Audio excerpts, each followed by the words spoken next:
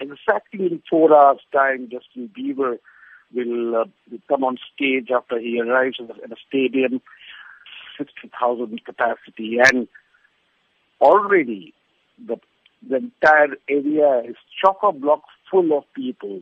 The police estimate around 30,000 young people, mostly youngsters, mostly women, have been camping there for the last 7 hours. And they have kept 4 gates, and the tickets range between $60 to $1,000. And the promoters say 80% of the tickets have already been sold between this morning. We understand that the Indian public are big fans of Bollywood artists and Indian music from across all regions. But are they receptive to international music, to the likes of Justin Bieber? Absolutely. I mean, one has to see that 60% of India's billion-plus people are young, and those in the urban areas are very well connected with international or Western music culture. And as we can see right now with Justin Bieber in Mumbai, the place is full with young people, all below the age of 35 years of age. Recently, we also had some more international artists coming to Delhi's suburb of Gurgaon, and they were expecting a turnout of 4,000, whereas 100,000 people came.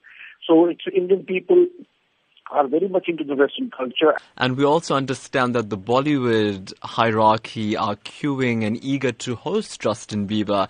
Well, Justin Bieber will be here, I believe, for 5 days, and his travel itinerary includes a visit to the Taj Mahal town of Agra later from time. It's been kept a big secret.